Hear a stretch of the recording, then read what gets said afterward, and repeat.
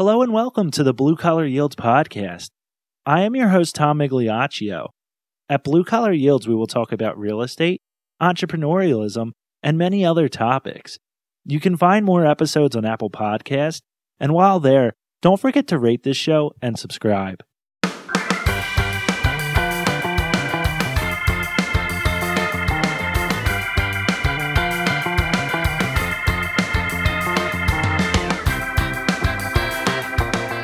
Our next guest is Palak Shah.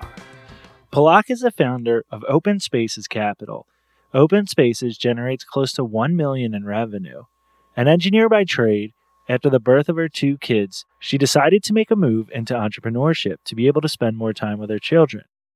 Though Palak has invested in real estate for many years, in her first 3 years investing full-time, she purchased, renovated, rented, and refinanced properties, creating a $4 million rental portfolio. It is now her passion to empower other women to pursue entrepreneurship through real estate investing, to live an empowered and financially free life through Open Spaces Women. Palak, thanks for joining us. We're really glad to have you. Thanks for having me. I'm so glad to be here. So let's start at the beginning. You're an engineer. I assume you had a good job. You probably made a very comfortable living. What made you want to leave your job to pursue real estate? So I'm a mechanical engineer. I climbed the corporate ladder for 17 years. I was working in a niche topic in the pharmaceutical industry that nobody outside of the industry really cares about. But my job was to basically travel all over the world and explain this process change to CEOs of different companies. And that changed their bottom line dramatically. And it was amazing because I felt like I was making an impact. Except at the end of the day, I was making somebody else all the money. At a job, you really don't make any money for yourself.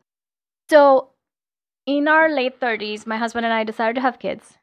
And I realized that the higher up you move on the corporate ladder, the less time you have for a family. So I felt like a lie was sold to me. Like, hey, build your career first, get financially stable, and then have kids is a complete lie because then you don't have time for the kids.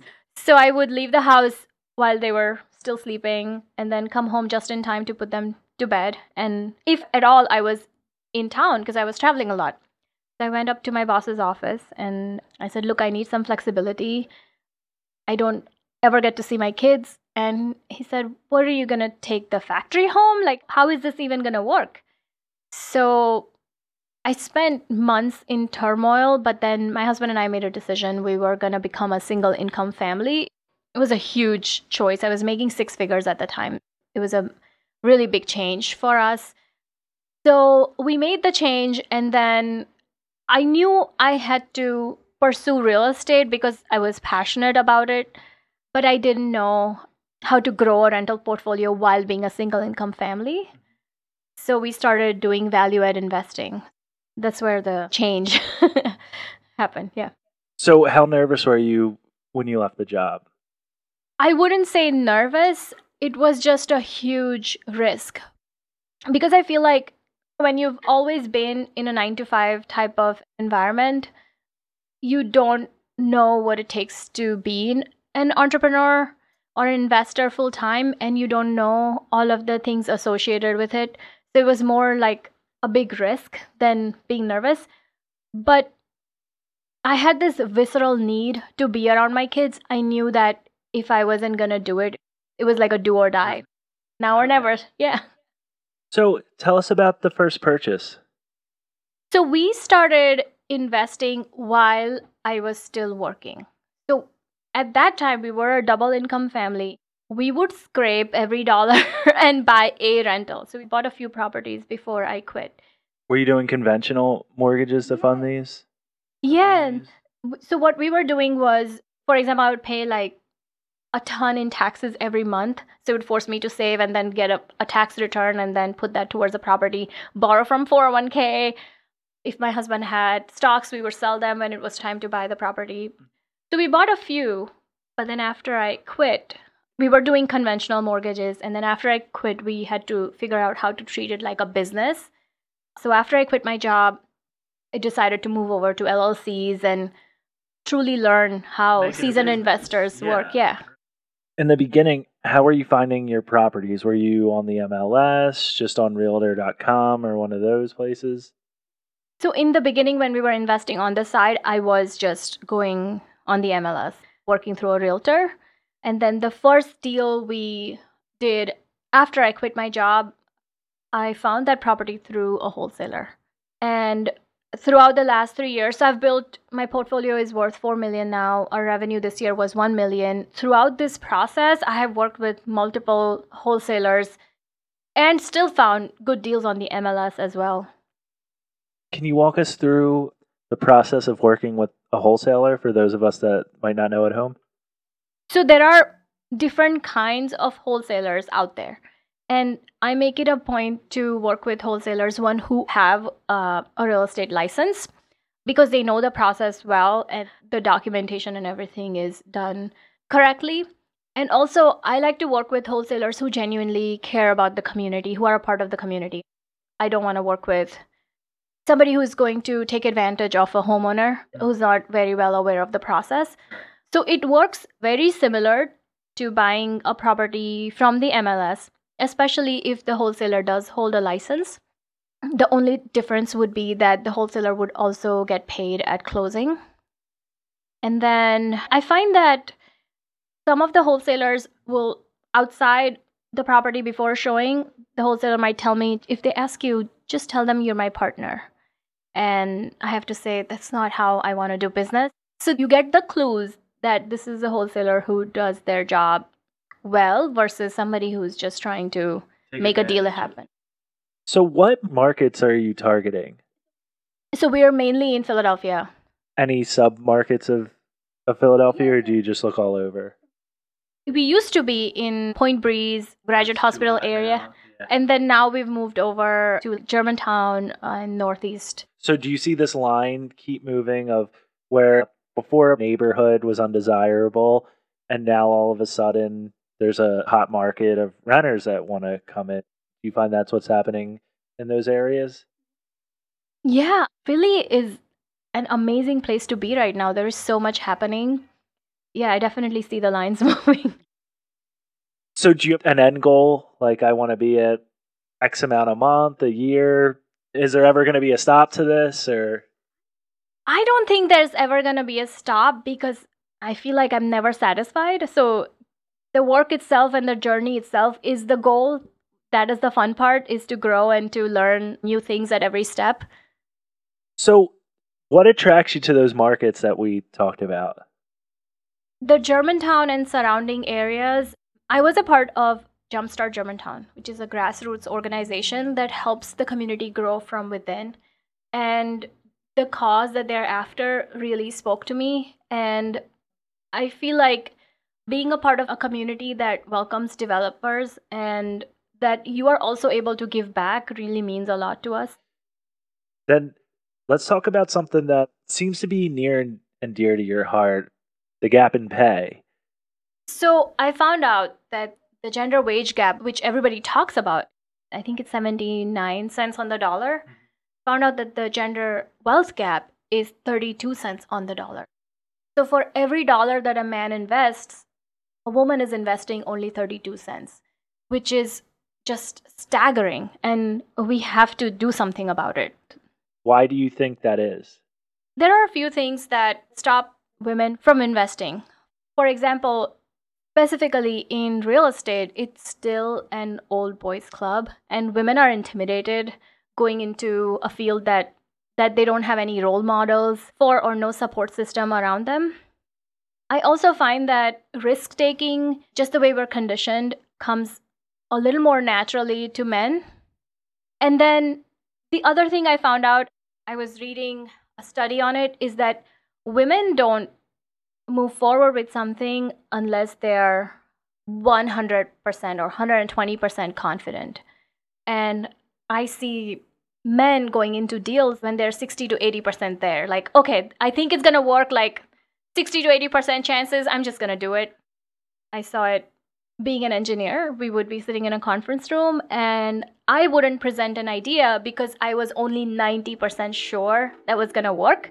And then I would see other ideas being presented and I would be like, wait a minute, like what I have to suggest is going to work definitely better than that, but I'm not suggesting it because I have to be 120% there before I make that suggestion. So, at your old role as an engineer, that seemed to be more of a boys' club as well, right? Do you think coming from a male dominated industry, we'll say, that's helped you be more confident in real estate, which you described as being another male dominated industry? So you're doing one thing to another, and as you said, they're both male dominated industries. I definitely got comfortable over the course of the past bunch of years being the only female in a conversation, and that does help. But I would say that this is a skill set that can be developed. It's not something that anybody is born with. To step out of your comfort zone and be the one person who's different in a setting, it's something that you can learn to be comfortable around. As a female leader, has there been a significant barrier? Yeah, so for me, I feel like the biggest barrier that I have is myself. And it is because of social conditioning and however we're brought up, but my own limiting beliefs are what keep me from moving forward. So people talk about constraints like processes and systems and capital, but first and foremost is being able to believe in ourselves. We as women don't have enough support to be able to do that, so it just requires that extra effort. And the real estate community has been amazing, especially locally in Philadelphia, helping women also achieve the same success rate as men. Have you been seeing an influx of women into the real estate world in Philadelphia? I see a lot of women stepping up and wanting to invest, but I still don't see. It's that 120, 130%. They want to know more about it, but they're not ready. Yeah, not just that. I feel like overall, we're not doing enough as a community to help women invest more. What do you think is something that we could do as a community to incentivize women to invest? It's kind of like the catch 22 or the chicken or the egg. Because there are very few female investors, a lot of the content and the support out there is not directed towards the female investors. But then again, unless we create those systems and the support that women need to come up, it's not going to happen.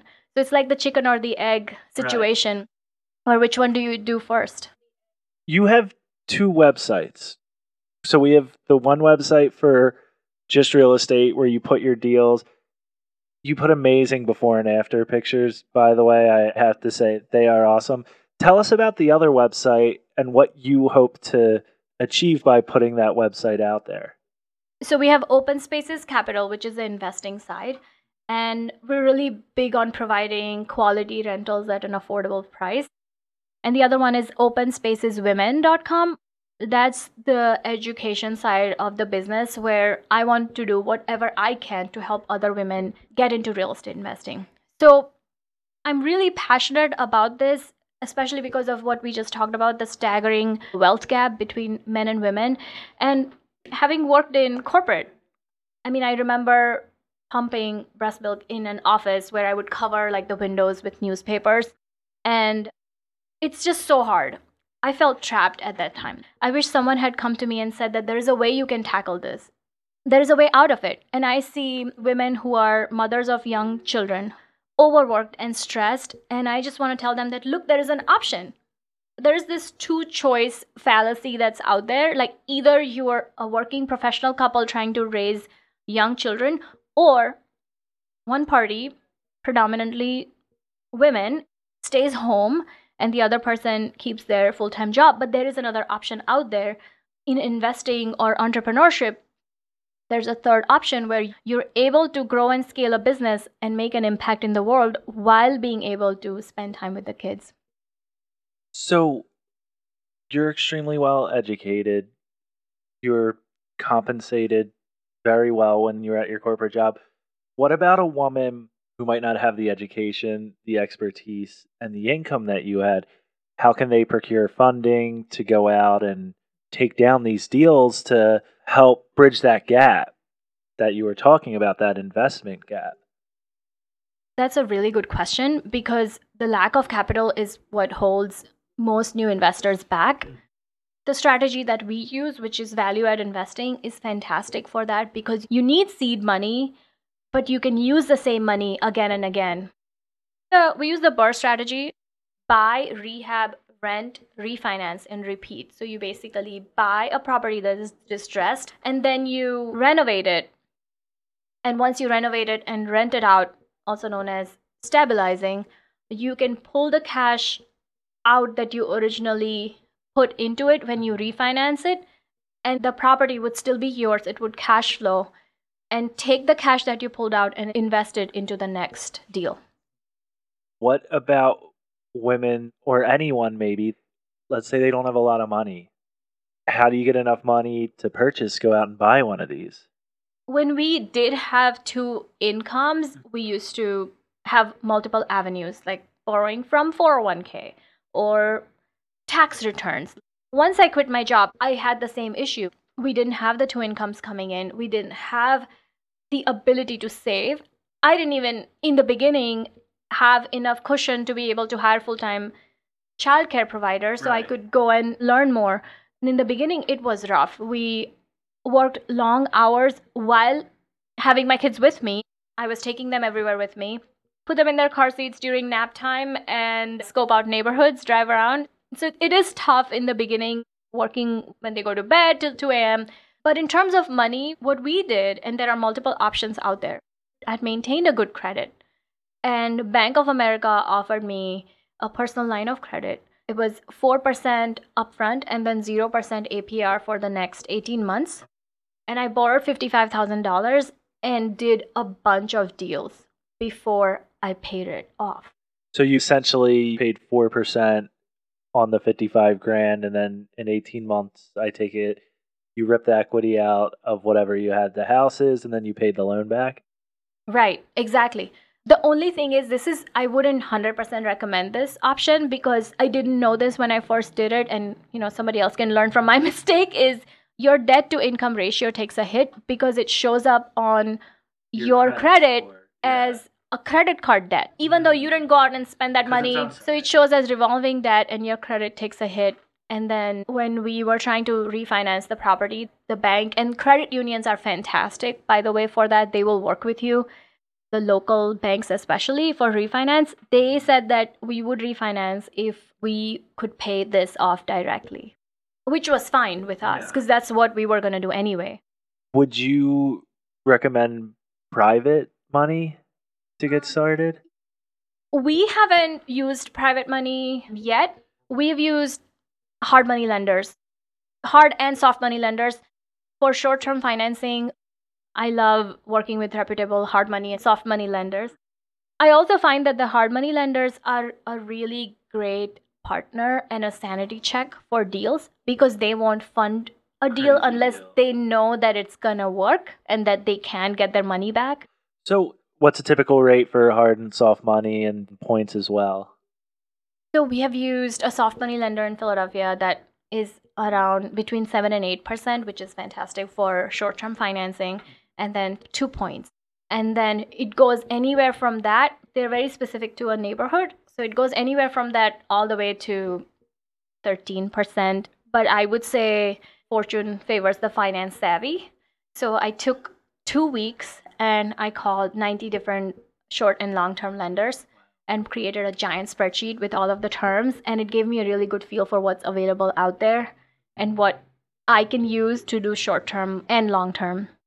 I don't know if this is like an official term. Okay. I just called soft money lenders people who have lower interest rates than hard money lenders for, okay. Yeah. All right. What advice would you give to the next generation of female leaders? I hear a lot about risk-taking. How do I get comfortable taking risks? This is really big when it comes to real estate investing because some of it is actually taking calculated risks. So I would say learn to flex your risk-taking muscle. The more you do it, the better you get at taking calculated risks. And you can develop the skill set over time. So step out of the comfort zone and treat any risky investment as a learning experience. So what I do is I define the risk. So I say best case scenario and worst case scenario. So best case scenario, this is how this deal is going to work. Worst case scenario, I'll be out $10,000, let's say. Am I willing to spend $10,000 to learn what I'm going to learn from this deal? Consider risk taking as an investment in your education and learn to quantify it. The second thing I would say is I get this invisible mental load a lot. Women are asking all the time, how do I find time to work on my real estate business? I have this invisible mental load. For example, I have Christmas cards to send out, or I need to throw my kid a birthday party. And I hear women talk about Marie Kondo and being highly organized and highly productive. There are other thought leaders out there who are talking about productivity, and I just have to say, stop. I'll tell you, I'm a very OCD person, and it was a conscious decision I had to make. Be unproductive and let certain things be disorganized. The best ideas I've ever had are when I'm not doing anything. And for me, downtime is, to me, spending time with my kids. So whatever downtime means for you, be unproductive. It's okay to be unproductive and strategically drop the balls. Women are trying to hold up all of these balls in the air. You don't have to keep them. So I always tell my students, if you're struggling with the invisible mental load, make a list of the tasks that you're doing per week, and then make a diligent list, and then you can do 3 things with some of the tasks. You can automate some of them, you can delegate some of them, and my favorite is just eliminate some of them. So you won't find me throwing Pinterest-worthy birthday parties for my kids, but I will be taking them to the zoo often. Yeah. So anyone that's been to your website, they've seen these phenomenal before and after pictures. Do you work with the same contractor?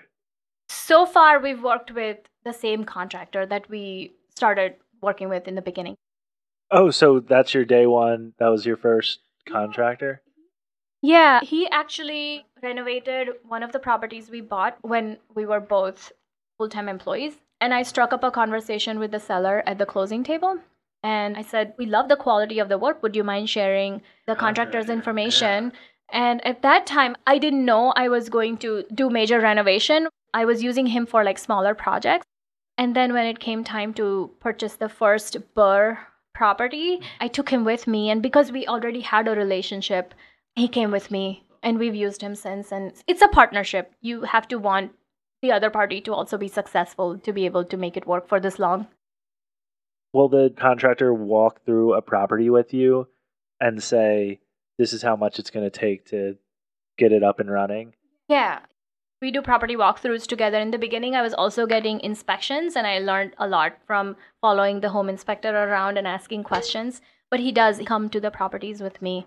Do you still get the inspections even with the GC? I do sometimes still, just to learn. If I find something that I haven't seen before, I'll get an inspection done so I can learn something new. With the contractor and value add investing, it can be a lot because every time you run into something new. So what we've done is I have standardized this. So if it's a single family, 3-bed, 1-bath row home in the city, my contractor and I literally do not have to have a conversation. He knows exactly what to do. But so we have a template set and we just keep repeating the same thing. When we do smaller multis, I'm still building processes around it, and I'm hoping to have a template down for that as well. So in the beginning, were there times where you thought maybe you want to go back to the 9-to-5 that's a little more comfortable than this? I have literally never given this a second thought. This has been amazing. I love what I do, and I love the flexibility and being able to spend time with the kids. I do have to say that it's not easy. Like, I don't want to paint a rosy picture.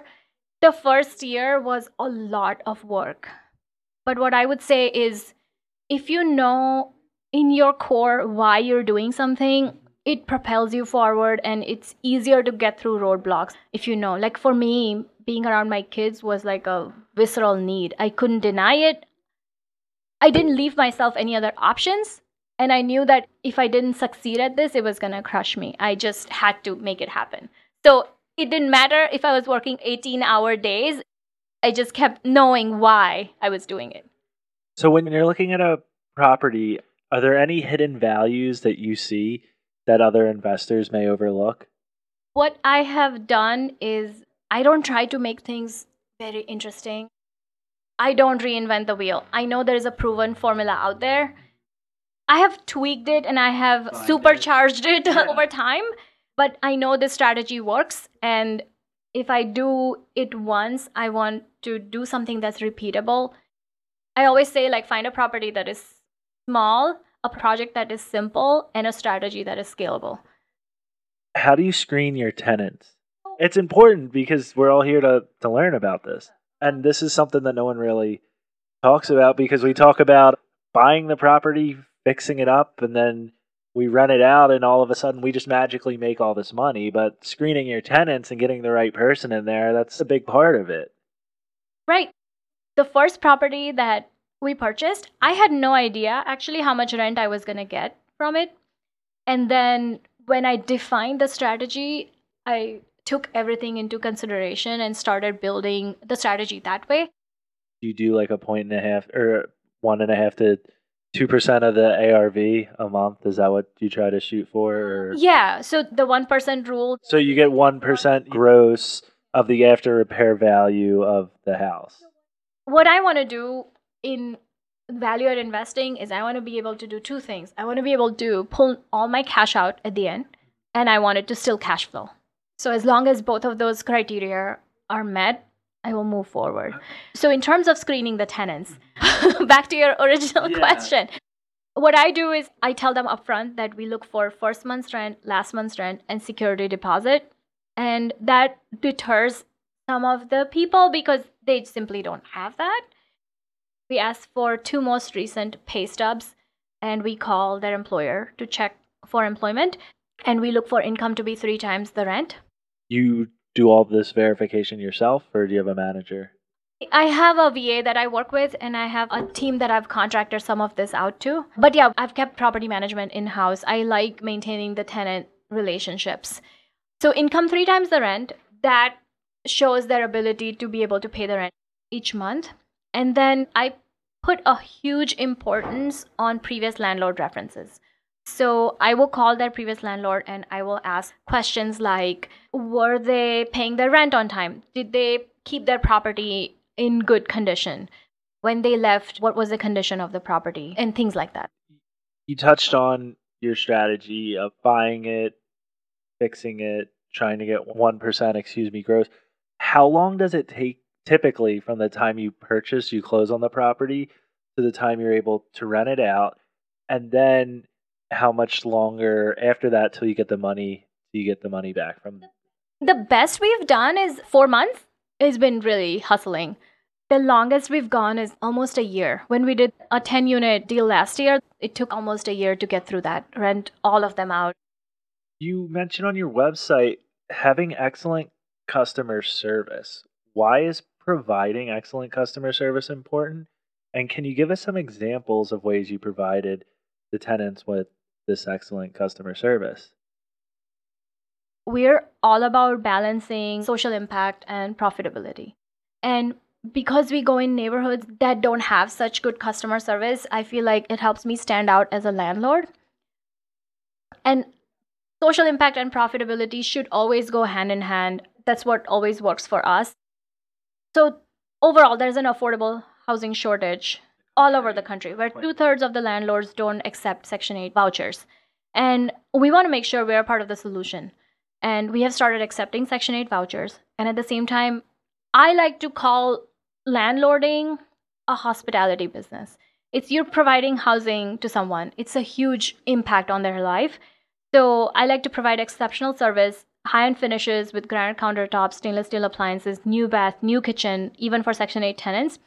And I've started tracking maintenance requests to reduce the amount of time it takes to address maintenance issues.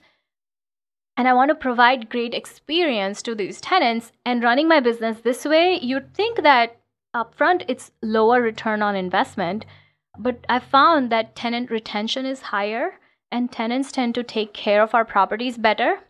And when tenants leave, if there is a quick turnaround because they left the property in good condition, it makes this a very profitable business model as well. Why is it so important to minimize tenant turnover? Because vacancy is the biggest cash flow killer. And you also find that you have to make repairs and things like that to prep it. Right. So two things. When a tenant leaves, first, the more work you have to do, the more money you're spending, and longer the property is sitting vacant. And then you're losing the monthly rent. If you're making a few $100s a month on a property, if you lose 2 months' rent, suddenly you lost all of the cash flow for the entire year. When you're underwriting, do you look at how close your subject properties are to bus and train stops? And do you pay attention to the walkability score of the property? Yes and no. So I do want it to be very close to public transport, but I don't go by the website. Like I think Rentometer has a walkability score. I don't go by that score. I walk the neighborhood myself to figure out what are the things that are close by. So if there is a house that's very close to a school but doesn't have a very high walkability score, to me that's more important. If there is a family with children who are going to go to school, they would prefer that than to be able to walk to a coffee shop. What books are you reading right now? I love Think and Grow Rich. That's like my all-time favorite book. I also love The One Thing. I'm listening to it again right now. How can women or people get in touch with you if they want your expertise, they want to learn from you? How can they reach you? So we have the portfolio program at openspaceswomen.com. If you go to openspaceswomen.com/webinar, there's actually a free training, and that helps them get to know me better. And what I talk about in that training is the 4 pillars of scaling with this value-add investing strategy. So it's packed with a lot of information, but at the same time, you also get to know me a little bit better, see if you want to work with me. And then Open Spaces Women has an immersive portfolio program that runs for 3 months where I teach women how to do value-add investing from start to finish. And it's very intense. So you've been warned. All right. Awesome. Palak, thanks for joining us. We really appreciate it. I had a blast on this interview, and I enjoyed learning about all the stuff you're passionate about. Yeah, it was really great to meet you and glad to talk to you. Thank you for having me.